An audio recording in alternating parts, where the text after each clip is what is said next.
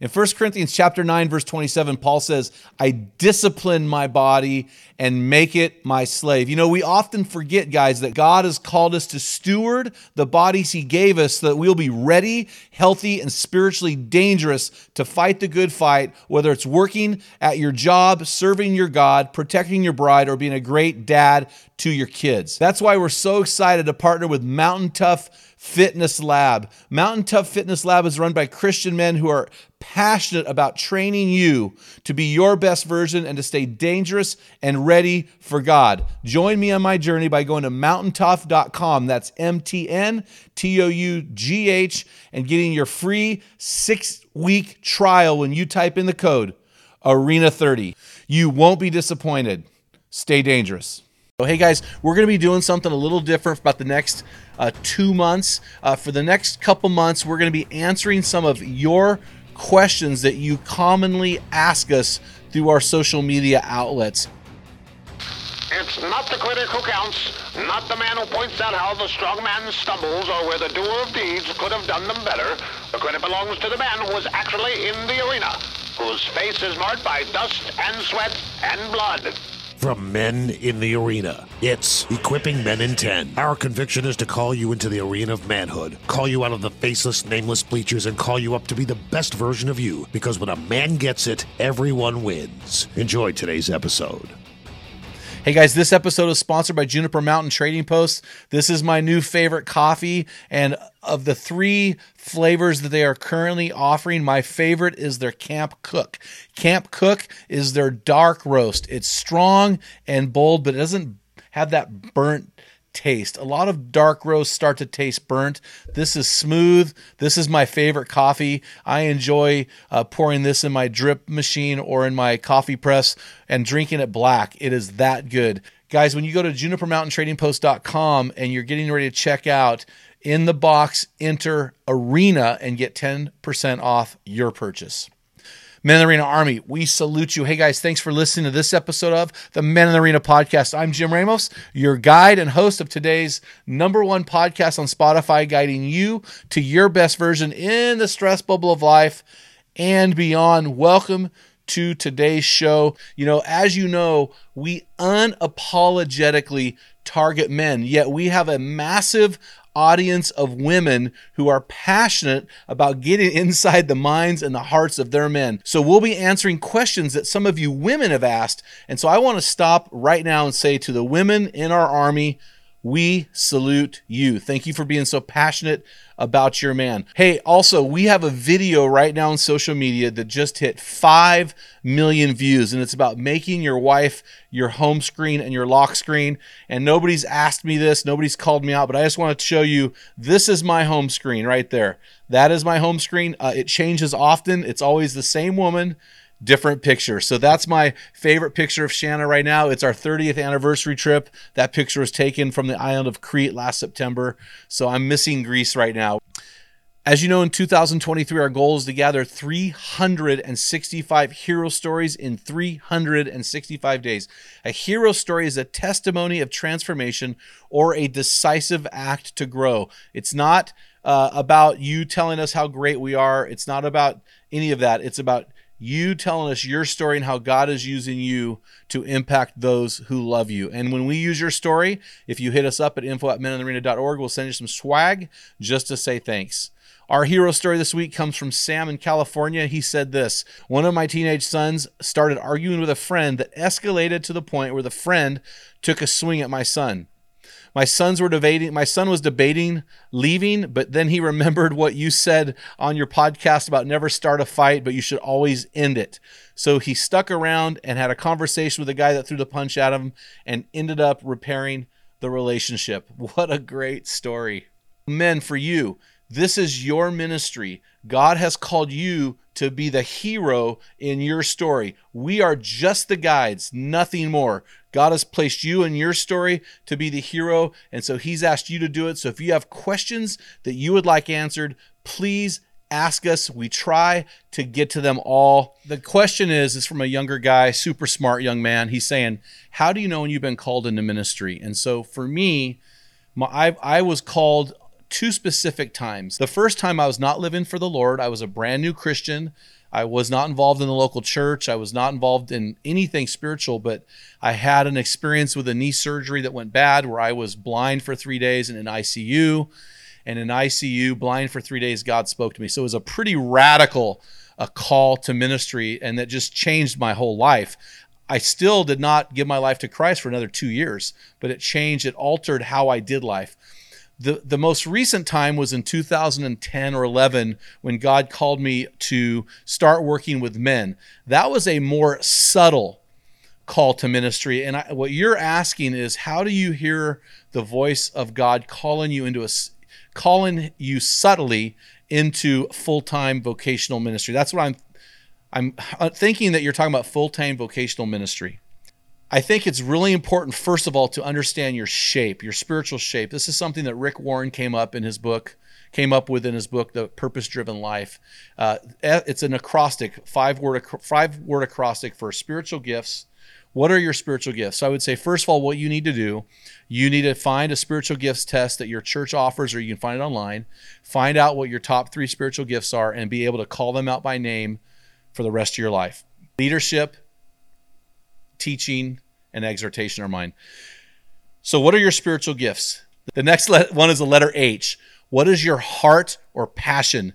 So my calling got changed in 2010-11 because God literally changed my passion from working with students to working with men.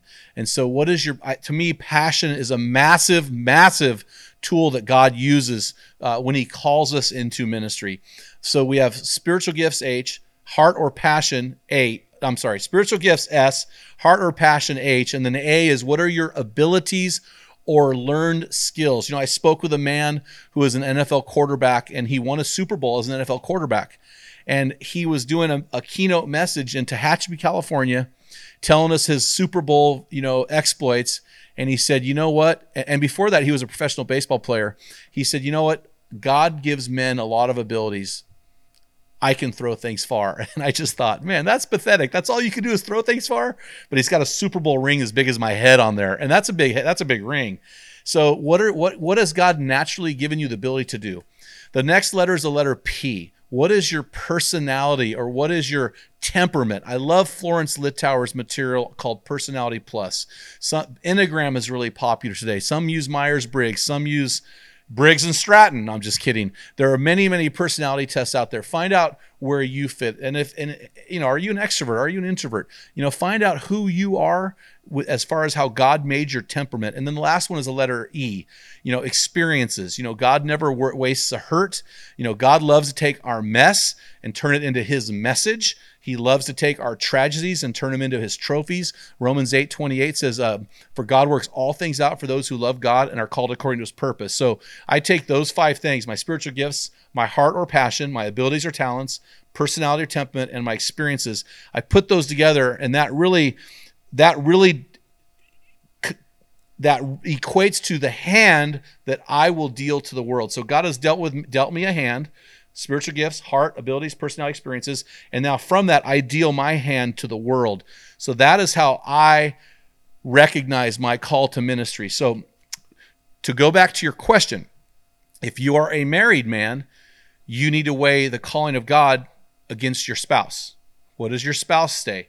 Ministry is I have a massive amount of men that I have worked with in the past, far more than are not, that got called into ministry, went into full ministry, lasted 5-10 years, and are out of ministry completely. So for me, I question the call. The call of God is objective. It is not subjective. It is a call of God where God is objectively calling you to ministry. So you have to decide, is God calling me specifically to full-time ministry? If he is not, if it's subjective, then I would argue that may not be a call. An objective call of God, you cannot deviate from that. When you say yes to God. I have never considered leaving full-time ministry.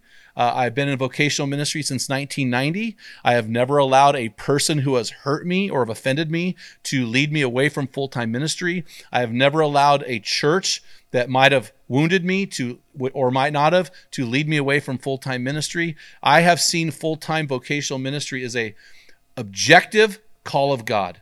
And it is something I cannot deviate from without being undeniably disobedient to God. So that is important. And I think so many people are called to ministry, but something goes bad and they're gone. And I wonder if that is really the case for a person. Did they really get called into full-time ministry? If they did, then they're being disobedient to God. So I know that there are times when God legitimately brings you into full-time ministry for a season and legitimately brings you out. The problem in human experiences is that's not what I've experienced. People move into full-time ministry because they're called of God, and they leave because they're hurt by somebody. And it's not God at all who led them out. So you need to be very careful when you discern that God has called you to full-time ministry, that is an objectively undeniable call. You will historically make less money, less income than those who are not called of ministry. You will deal with a lot more people problems from those who are not called to ministry. The call to ministry is really a call to a sacrificial life. I make probably 5 figures less than a lot of my peers from college. 5 figures less than. Like they're making double of what I'm making. We rented a house for many, many years. We deal with people problems. We deal with people who you live in a glass house. So the call to full-time ministry, it needs to be something that is objectively undeniable for you. I hope that answers your question. So the question is, why do you make videos that appear that you have buried a body in the woods and you're running from the cops? Well, the answer is because I am. I've got numerous bodies in the woods that have been, but you don't bury them. You got to burn them first so there's no DNA. No, I'm just kidding. Are you kidding me? Oh my gosh. I had somebody ask me, are you going to Mordor? Are you a hobbit? I'm like, well, if you saw my feet, you might think I was a hobbit. But no, the reason why I'm walking in the woods, you guys, is first of all, I believe that men resonate more with a wilderness type of experience. Our target audience seems to be guys that like the outdoors, so that's why I do that. But realistically, the other reason why I do that, you guys, is I interact with God in the outdoors, and God meets me in the wilderness. The wilderness is a place I will go to experience silence and solitude. I don't go to the outdoors to talk to God. I go to the outdoors to just in silence put myself in a space where he can actually interact with me. I just got back from a 5-day deer hunting trip in Hawaii, and all we did was sit in a tree stand or lay down flat on the ground on my stomach waiting for a deer to pop out. So I spent hours and hours and hours each day alone, immovable, and waiting. And so in those moments, God can minister to me. And so I think for me personally, the wilderness is where I go to experience that. And people can't find the bodies. If you need any more advice or if any more questions, please hit me up. We're pretty good at responding rapidly to your questions. And if this episode helped you today, guys, do me a favor, man. Click this link, copy it, and send it to somebody you love. Until next time, feel the wet sound on the arena floor. Hear the deafening roar of the crowd. Taste the sweetness of victory. Smell the stench of battle. Get in the game. Get dirty, grind it out, and be a man. What type of dad are you? Guys, in my 35 years of ministry, I've noticed that guys basically fall into 2 categories. And in those categories, there are 4 types of dad or 4 phases that you pass through as a dad. We just dropped an amazing quiz to help you discover what type of dad you are. Find out what type of father you are and get our custom resources fit to meet the needs and the questions you are asking. Head on over to menarena.org. Join 20,000 men from around the world and find out the type of dad you are.